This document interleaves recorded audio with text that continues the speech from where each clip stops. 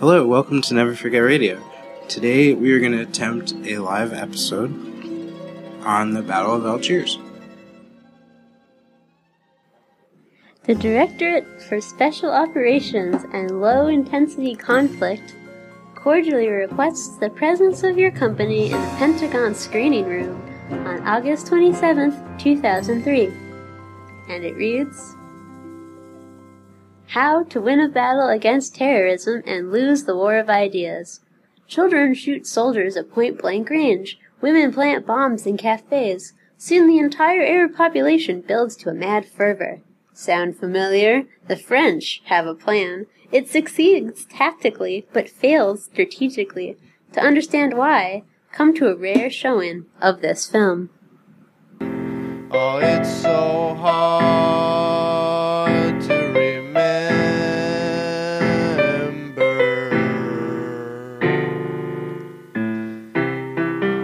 Welcome to Never Forget Radio, where, from the comfort of your own home or your device, and from the safety of the future, we can revisit the memory of 9/11, of George W. Bush, and of all the years associated with both sins.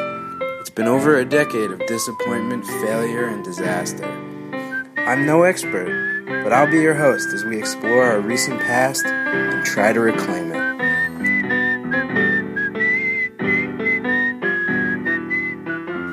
Let's roll. Welcome back to Never Forget Radio, the podcast dedicated to re-exploring the post-9/11 era through a left-type, aspiring feminist lens. Today we look at a film that was made in the 1960s about the 1950s Algerian War for Independence from France, the Battle of Algiers. Nous sommes arrivés à la moyenne de 4,2 attentats par jour. We're averaging 4.2 incidents per day. Oui, il faut distinguer les attaques individuelles et les attentats à la bombe. This includes bombings and attacks on individuals. Nous disons qu'il y a une minorité qui s'impose par la terreur et la violence. We say there's a minority which rules through terror Nous and agir sur violence. cette minorité dans le but de l'isoler et de la détruire. We must isolate and destroy them.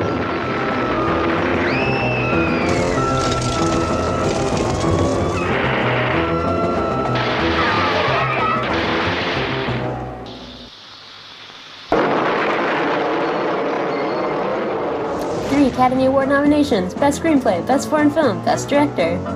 يصعب للشعب باش يبدا ثورة. It's difficult to start a revolution. ويصعب له بزاف باش يوصلها. Even more difficult to sustain ويصعب one. له أكثر وأكثر باش ينتصر. And still more difficult to win one. La France doit-elle rester en Algérie? Should France remain in Si Algeria? vous répondez encore oui, If your answer is vous yes, devez en accepter toutes les conséquences nécessaires. then you must accept all the consequences.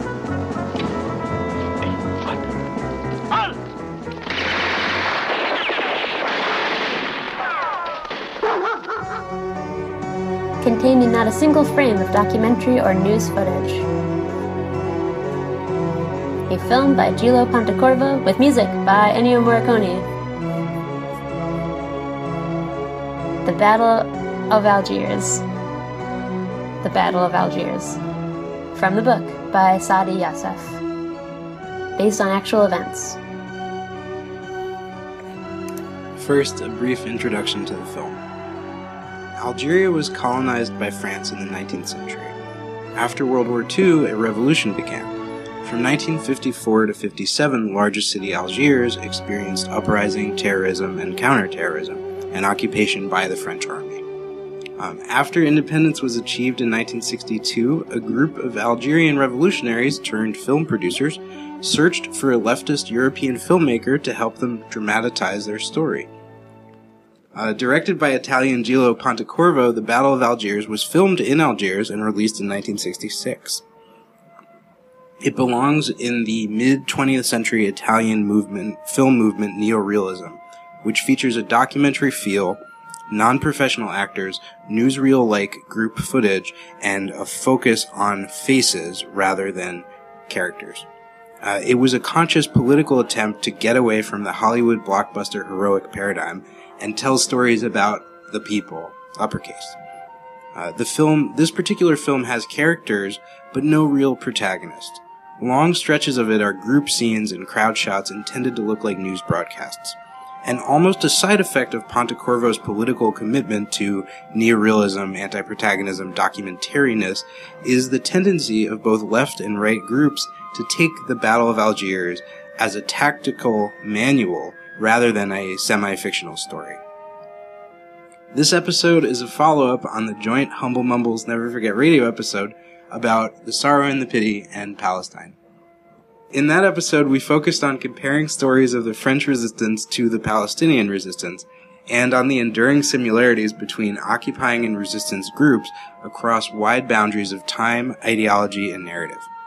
Created by a creative team that included former guerrillas from not just the Algerian independence movement, which is depicted, but also former members of the French and Italian resistance against the Germans, including Directo Gillo Pontecorvo. This is extended to the character of the colonel leading the counterinsurgency, Colonel Mathieu, we're going to talk a lot about. He's played by French actor, the only professional actor in the production, Jean Martin. Both the actor and character fought in the French resistance against the Germans only a decade earlier. Additionally, both 1960s films contain an intended meaning against other 1960s occupations and resistances, and we propose in both episodes, against future unimagined yet occupations and resistances. The connection, for example, to the Vietnam War is made overtly twice in the Battle of Algiers. Colonel Mathieu's service record includes Indochina, and he references Dien Bien Phu, a battle which the French lost to the Vietnamese, precipitating the American intervention. He says this time the French will win. The following clip of the film occurs when one of the Algerian leaders is captured, and Colonel Mathieu, the leader of the counterinsurgency, and him hold a joint press conference. Bon, allez, les photographes, terminés. Monsieur Ben-Midi, ne trouvez-vous pas plutôt lâche d'utiliser les sacs et les couffins de vos femmes pour transporter vos bombes, ces bombes qui font tant de victimes innocentes? Isn't it cowardly to put bombs in women's baskets and blow up cafes? Et vous, ne vous semble-t-il pas bien plus lâche de larguer sur des villages sans défense vos bombes au napalm qui tuent 1000 fois plus d'innocents? Évidemment, avec des avions, ça aurait été beaucoup plus commode pour nous. Donnez-nous vos bombardiers, monsieur, et on vous donnera nos couffins. Doesn't it seem to you even more cowardly to drop napalm bombs on defenseless villages so that there are 1,000 times more innocent victims? Of course, if we had your airplanes, it would be a lot easier for us. Give us your bombers and you can have our baskets. Mr. Ben-Hidi, in your opinion, does the FLN still have some chance of defeating the French army? Selon moi, le FLN a beaucoup plus de chances de battre l'armée française que celle-ci n'en a d'arrêter le cours de l'histoire. We have more chance of defeating the French army than they do of changing the course of history. The interview scene allows Pontecorvo to make clear the culpability of the French people, press, and government in the ongoing violence, which is not simply the responsibility of rogue soldiers or colonists. This exchange occurs just before a graphic depiction of torture, including waterboarding, electric shock, drowning, thus framing that torture and the war not as the result of the simplistic villainy of the soldiers, but the more complex culpability of an entire nation. Over and over in the film, choices are made to not villainize the French characters, even while the soldiers torture and kill. I think the film's humanity towards its occupiers, who are at the same time clearly in the historical wrong, and also constantly shown as racist, classist, and doing war crimes, I think this is one of the film's strengths. It protects the film from becoming a tract. Making the French leader a non-monster, possibly an anti-villain on the TV trope scale, is not the only tactic of the films to level the scales as much as possible. The same mournful music is played to commemorate both sides as victims of terrorism after bombings in the Algerian Kasbah and bombings in the French Quarter. French young people are shown both sympathetically at the bar and unsympathetically taunting Algerians in the street, but they're not shown any one way. The Algerians are also not always portrayed positively. Sometimes they're romantic freedom fighters, and sometimes brutal Robespierre is beating people to death in the street. I most want to focus on the torture scene, which, along with its depiction of waterboarding, also includes the near-realist style. And so there are lots of close-up shots of French soldiers emphasizing their youth and their blank shock / acceptance of what's going on, rather than a callous villainy. The temptation to portray soldiers as evil must have been enormous, especially with a cast and crew of former revolutionaries. You'd expect both Algerian and 60s lefto student audiences would not have minded that kind of portrayal.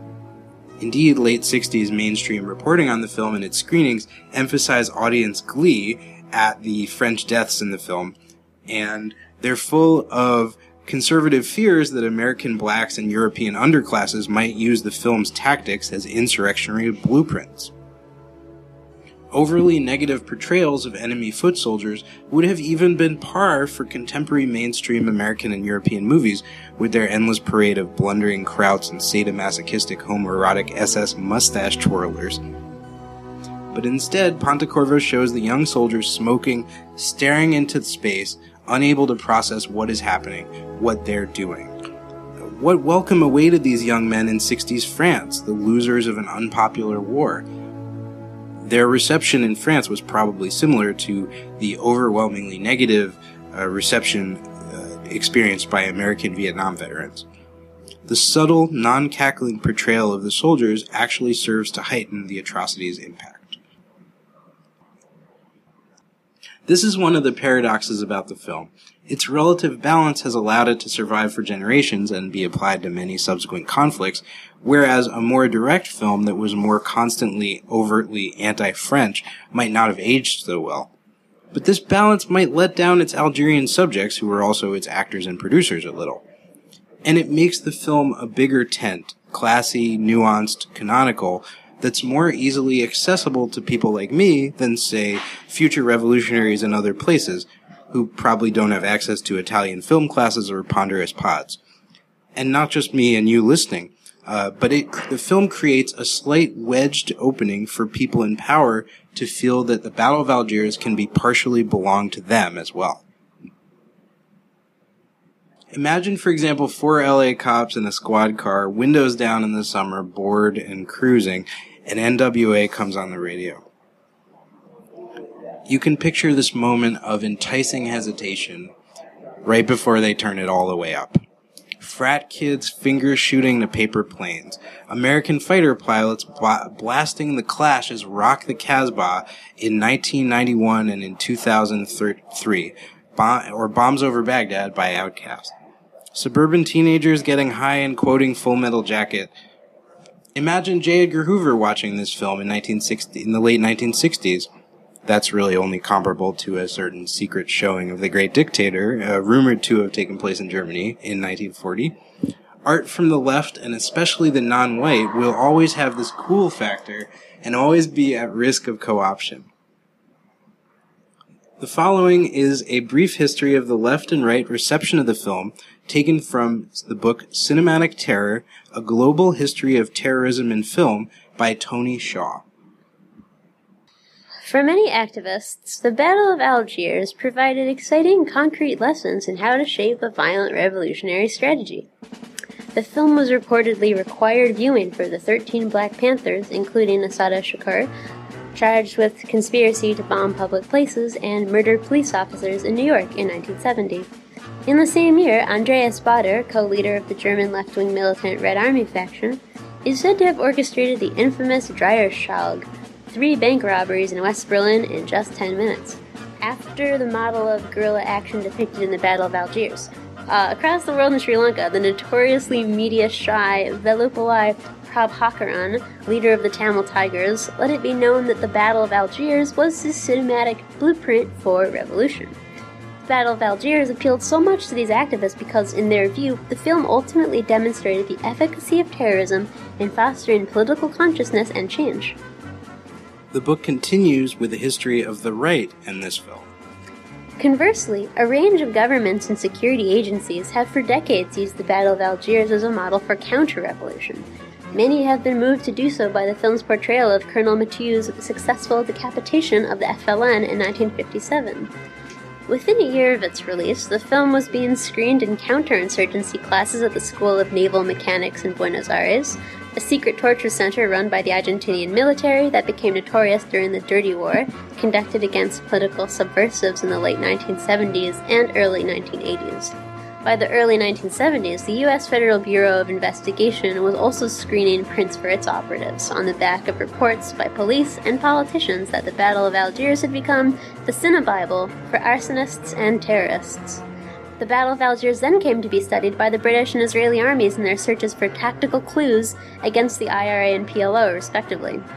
In 2002, the American Bruce Hoffman, an advisor on counterterrorism strategy to several Western governments, wrote, "I have long told soldiers, spies, and students to watch the Battle of Algiers if they want to understand how to fight terrorism."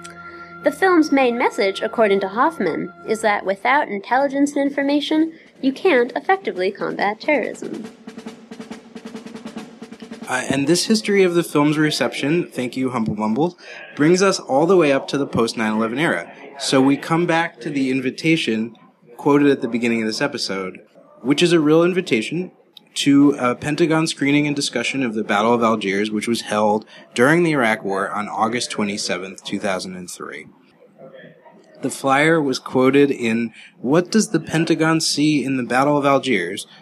By Michael Kaufman in the New York Times, September 7, 2003, which continues, "The idea came from the Directorate for Special Operations and Low-Intensity Conflict, which a Defense Department official described as a civilian-led group with responsibility for thinking aggressively and creatively on issues of guerrilla war.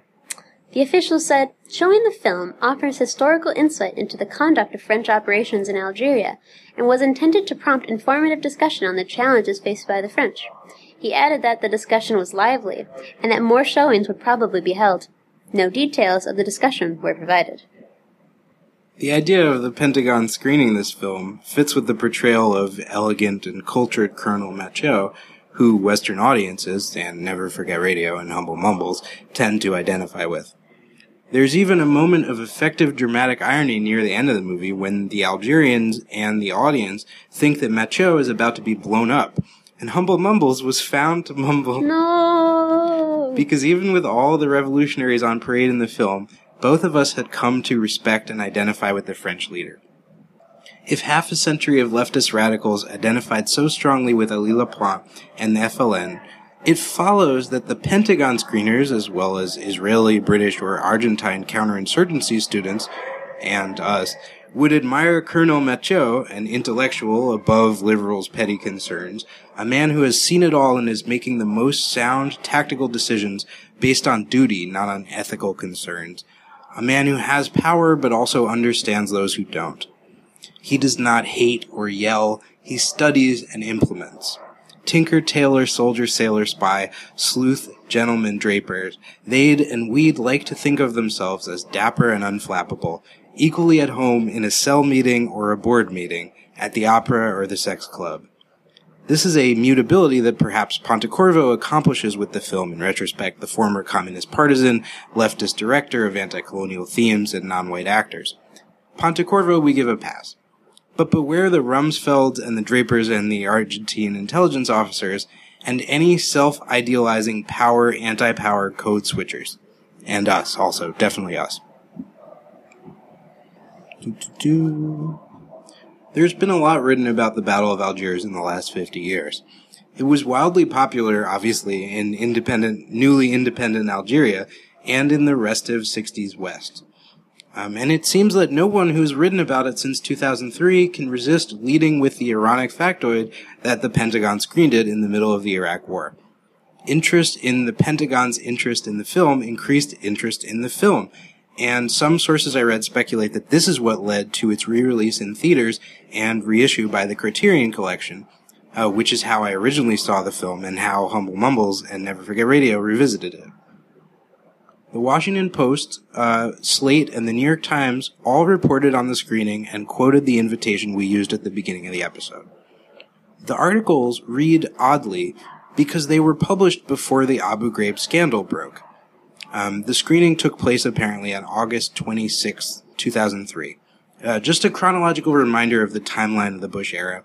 Colin Powell appeared before the UN on February 5th, 2003, to say that Iraq definitely had weapons of mass destruction.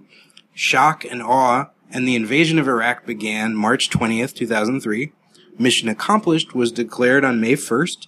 Saddam Hussein was captured in Operation Red Dawn December 13th, 2003. The Abu Ghraib torture scandal was first reported in the media in late 2003, and the photos were published in early 2004. And the U.S. forces finally left Iraq? Never. Actually, President Obama recently sent more. Anyway, the articles from 2003 about the Pentagon screening feature a lot of careful framing, an unwillingness to admit that the Americans might descend to the level of the French. In the Pentagon's Film Festival, published in Slate in August 27, 2003, Charles Freud, wrote, At one point, Mathieu challenges the hostile French reporters with a question of his own. Should France remain in Algeria? If you answer yes, you must accept all the necessary consequences. Mathieu might as well be addressing the American military and the American public. Is the United States to remain in the Middle East? If so, what are the necessary consequences? Do they include working with former members of the Ba'ath secret police, as recent news stories have suggested? Do they include the nighttime invasion of Iraqi homes and the inevitable shooting of innocent civilians? Moral compromise, according to the film, was inherent in France's position in Algeria. The United States is not France, Iraq is not Algeria. But to listen to Mathieu is nevertheless to be challenged on whether moral compromise is also inherent in the American role in Iraq. This list of imagined possible American war crimes would soon seem very tame. The New York Times article, which we've already quoted, continues with a quote from historian Thomas Powers, who would later write a book on the Iraq War called The Fiasco. According to Thomas Powers, what's called a low-intensity war in Iraq brings terrible frustrations and temptations, the frustrating difficulty of finding and fixing an enemy who could be anyone, anywhere, and the temptation to resort to torture to extract the kind of detailed information from prisoners or suspects needed to strike effectively. How the United States is dealing with this temptation is one of the unknowns of the war. We are told that outright torture is forbidden, and we hope it is true. But as low-intensity wars drag on, soldiers tell themselves, we're trying to save lives. No one will ever know. This guy can tell us where the bastards are. Again, how the U.S. was dealing with this temptation would not long be unknown.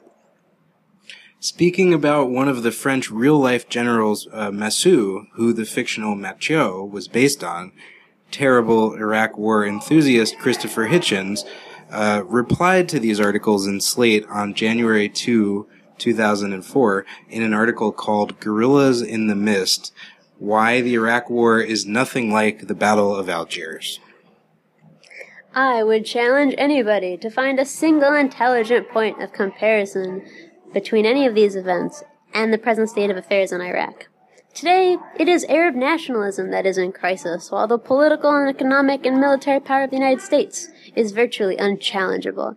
Not even the wildest propaganda claims of the Ba'athist and jihadist sympathizers allege that the tactics of General Massu are being employed by American General Abizaid or General Sanchez. This was written just before the pictures from Abu Ghraib were released. Those pictures reveal the truth about torture. Far from being used in extraordinary time-sensitive situations to obtain life-saving information, as former military figures claim and ethical devil's advocates ponder, torture is often not an investigative tactic, but a symptom of dehumanization. The indefinitely detained detainees at the prison had no time-sensitive information. Torturing them served no tactical purpose. It was used to terrorize, humiliate, and even entertain the captors. In an essay, Doing Torture in Film, Confronting Ambiguity and Ambivalence, published in Screening Torture, Media Representations of State Terror and Political Domination from 2013, Marnia Lasrig criticizes the Battle of Algiers from the left, and she criticizes the balance that we positively spoke about earlier. She makes the case that torture was far more widespread and brutal than shown in the film, noting that 2 of the women who acted in the film had been tortured during the war, and arguing against the film's portrayal of its use as an effective intelligence tactic. She wrote, "The half-hearted, perfunctory representation of torture in the film manages to elide the significance of the practice for FLN militants. No dialogue between FLN militants alludes to torture. No psychological preparation to torture is alluded to. It is as if torture was not an issue for the guerrillas. Yet, memoirs written by former FLN militants indicate that torture was a nagging preoccupation. The film also fails to capture the climate of terror that torture creates. Instead, it focuses on the terror caused by the bombings conducted by both the FLN and the French right extremist underground. But no matter how frightening these explosions were, they did not occur every day or everywhere in the country. By contrast, torture was inflicted in detention centers, military posts, and police stations throughout the country, and its secrecy ensured its terror effect. Torture often resulted in the disappearance of its victims, which, along with the exposure of dead bodies and public summary executions, enhanced the climate of terror. In the end, torture as a military strategy and an experience eludes the film. Torture is a limited experience, to quote Michel Foucault. It is an extreme experience that connotes the arbitrariness of the power that orders or condones it." The Abu Ghraib scandal, which depicted the kind of non-intelligence arbitrary torture she speaks about, had not yet broke publicly at the time of the Pentagon screening. But you've got to think that the people at the screening knew that torture was a key part of the American occupation, just like it was in the French occupation. What did they feel when they watched the torture sequence? Did they have some kind of world-weary masculinist sneer? These leftists have no idea what the world's really like. What did they see? What did they see in the Battle of Algiers? Did the Pentagon attendees realize that the film portrays French terrorists, state terrorists, as well as Algerians?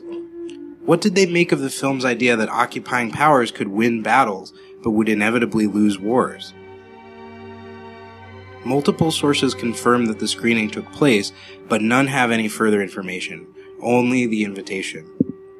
The Criterion Collection DVD includes 7 documentaries. One of them is 2 former Bush administration counterterrorism officials, Michael Sheenan and Richard Clark, dryly discussing the film, emphasizing tactics far more than any ethical concerns. I'm fascinated by the concept of powerful military men thinking about this leftist film, partially because I find their detachment uncomfortably close to me and my pod's relationship to the film in the past. Like them, I can make big comparisons and analogies about the experiences portrayed and make tactical and strategic judgments safely because my life contains no threats of state violence. The power that I hold might not be as overt as theirs, but like them, I am the state. As tempting as it is when you watch this film to emphasize with the revolutionaries, the fact of you watching it makes you more like the French.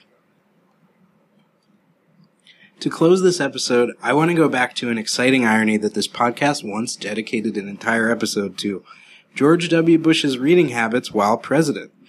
We previously explored his claim from an interview from 2006, primarily about Katrina, where W says that he's reading The Stranger by Camus. We always talk about what you're reading. As you know, there was a report that you have just read the works of a French philosopher. Can you tell us the backstory of Camus? We explored the incongruity of Bush, a man considered moronic and illiterate by millions of people, obsessively reading history books and engaging in annual reading contests with Karl Rove. I've got an eclectic reading list. And now Camus. Well, that was a couple of books ago. My research into the Battle of Algiers has turned up accounts that President Bush's interest in Algeria didn't end with Camus, and that during the surge in the Iraq War, when additional troops were deployed to Iraq to engage in counterinsurgency, 2006, during this time, George Bush read a book by historian Alistair Horn, A Savage War of Peace, Algeria, 1954 to 1962, which was apparently recommended to the president by Henry Kissinger. The author Horn wrote in an article in the British newspaper The Spectator from 2012, To my surprise and gratification, I was invited by Bush to the White House, and was allowed the best part of an hour discussing Algeria and Iraq. He was most courteous and, contrary to reports, well-read, as well as being an attentive listener. He asked me pointedly how de Gaulle had got out of Algeria. I replied, not well. In fact, he lost his shirt. He lost everything. Looking discomforted, the president repeated twice, "We're not going to pull out of Iraq. We're going to win." I reflected to myself that it was really too late now, 5 years down the lane in Iraq, to utilize the lessons of Algeria. That should have been done before going in, and the cautionary advice ought surely to have been, no, don't. Now the West is confronted with the agonizing problem of involvement in the ongoing misery in Syria. With the sobering lessons of Algeria, Iraq, and now Afghanistan behind us, one would hope the response in both London and Washington might this time be a resounding no, keep out, to both. Some final thoughts about all the studying of revolution and counterterrorism by the agents and the trainee student agents of power. 1. The smartest guys in the room still fail, both in classroom ideology and battlefield applications, i.e., an imperial education and background will always produce an out-of-touch imperial mindset. Empires have inherent vice, a self-defeating quality, and will fall based on internal contradictions. 2, that despite having all the best training and theoreticians, the powerful West still fails in achieving its objectives or choosing the right ones, i.e., the well-trained rightist intelligentsia operatives have dogmatic, ideological, and political expediency-obsessed superiors, like George W. Bush, and so will always choose dubious tactics over sound long-term strategy. Battles can be won, but wars will be lost. Or 3, that the powerful simply are succeeding on different terms and battlefields than the ones we are talking about, such as personal economics, and that their tactics and strategies encompass the appearance of losing these battles in this way while they win on different planes. Thank you all very much, Admiral Kelly, Captain Card, officers and sailors of the USS Abraham Lincoln, my fellow Americans. Major combat operations in Iraq have ended. In the Battle of Iraq, the United States and our allies have prevailed. The whole concept of the film is that France won the Battle of Algiers, but lost the war in Algeria. In the last few minutes of the film, all of the characters we've spent time with completely disappear, and we see a crowd of anonymous, united Algerians protesting with flags and banners and chants, standing up to tanks and soldiers. Ennio Morricone's score builds as the camera focuses on faces and faces, and finds a woman dancing, shouting, celebrating, and protesting all at once with a homemade flag as the narrator tells us that Algeria finally did win its independence. France has won the Battle of Algiers but lost the war in Algeria. But, by all accounts, France and Western corporate interests retained a strong economic influence in Algeria for decades after independence. And of course, modern American and European power is based on soft globalization rather than hard colonialism. Perhaps France won the battle, lost the war, but then subsequently won the peace. Though the paratroopers are long gone, does the occupation continue?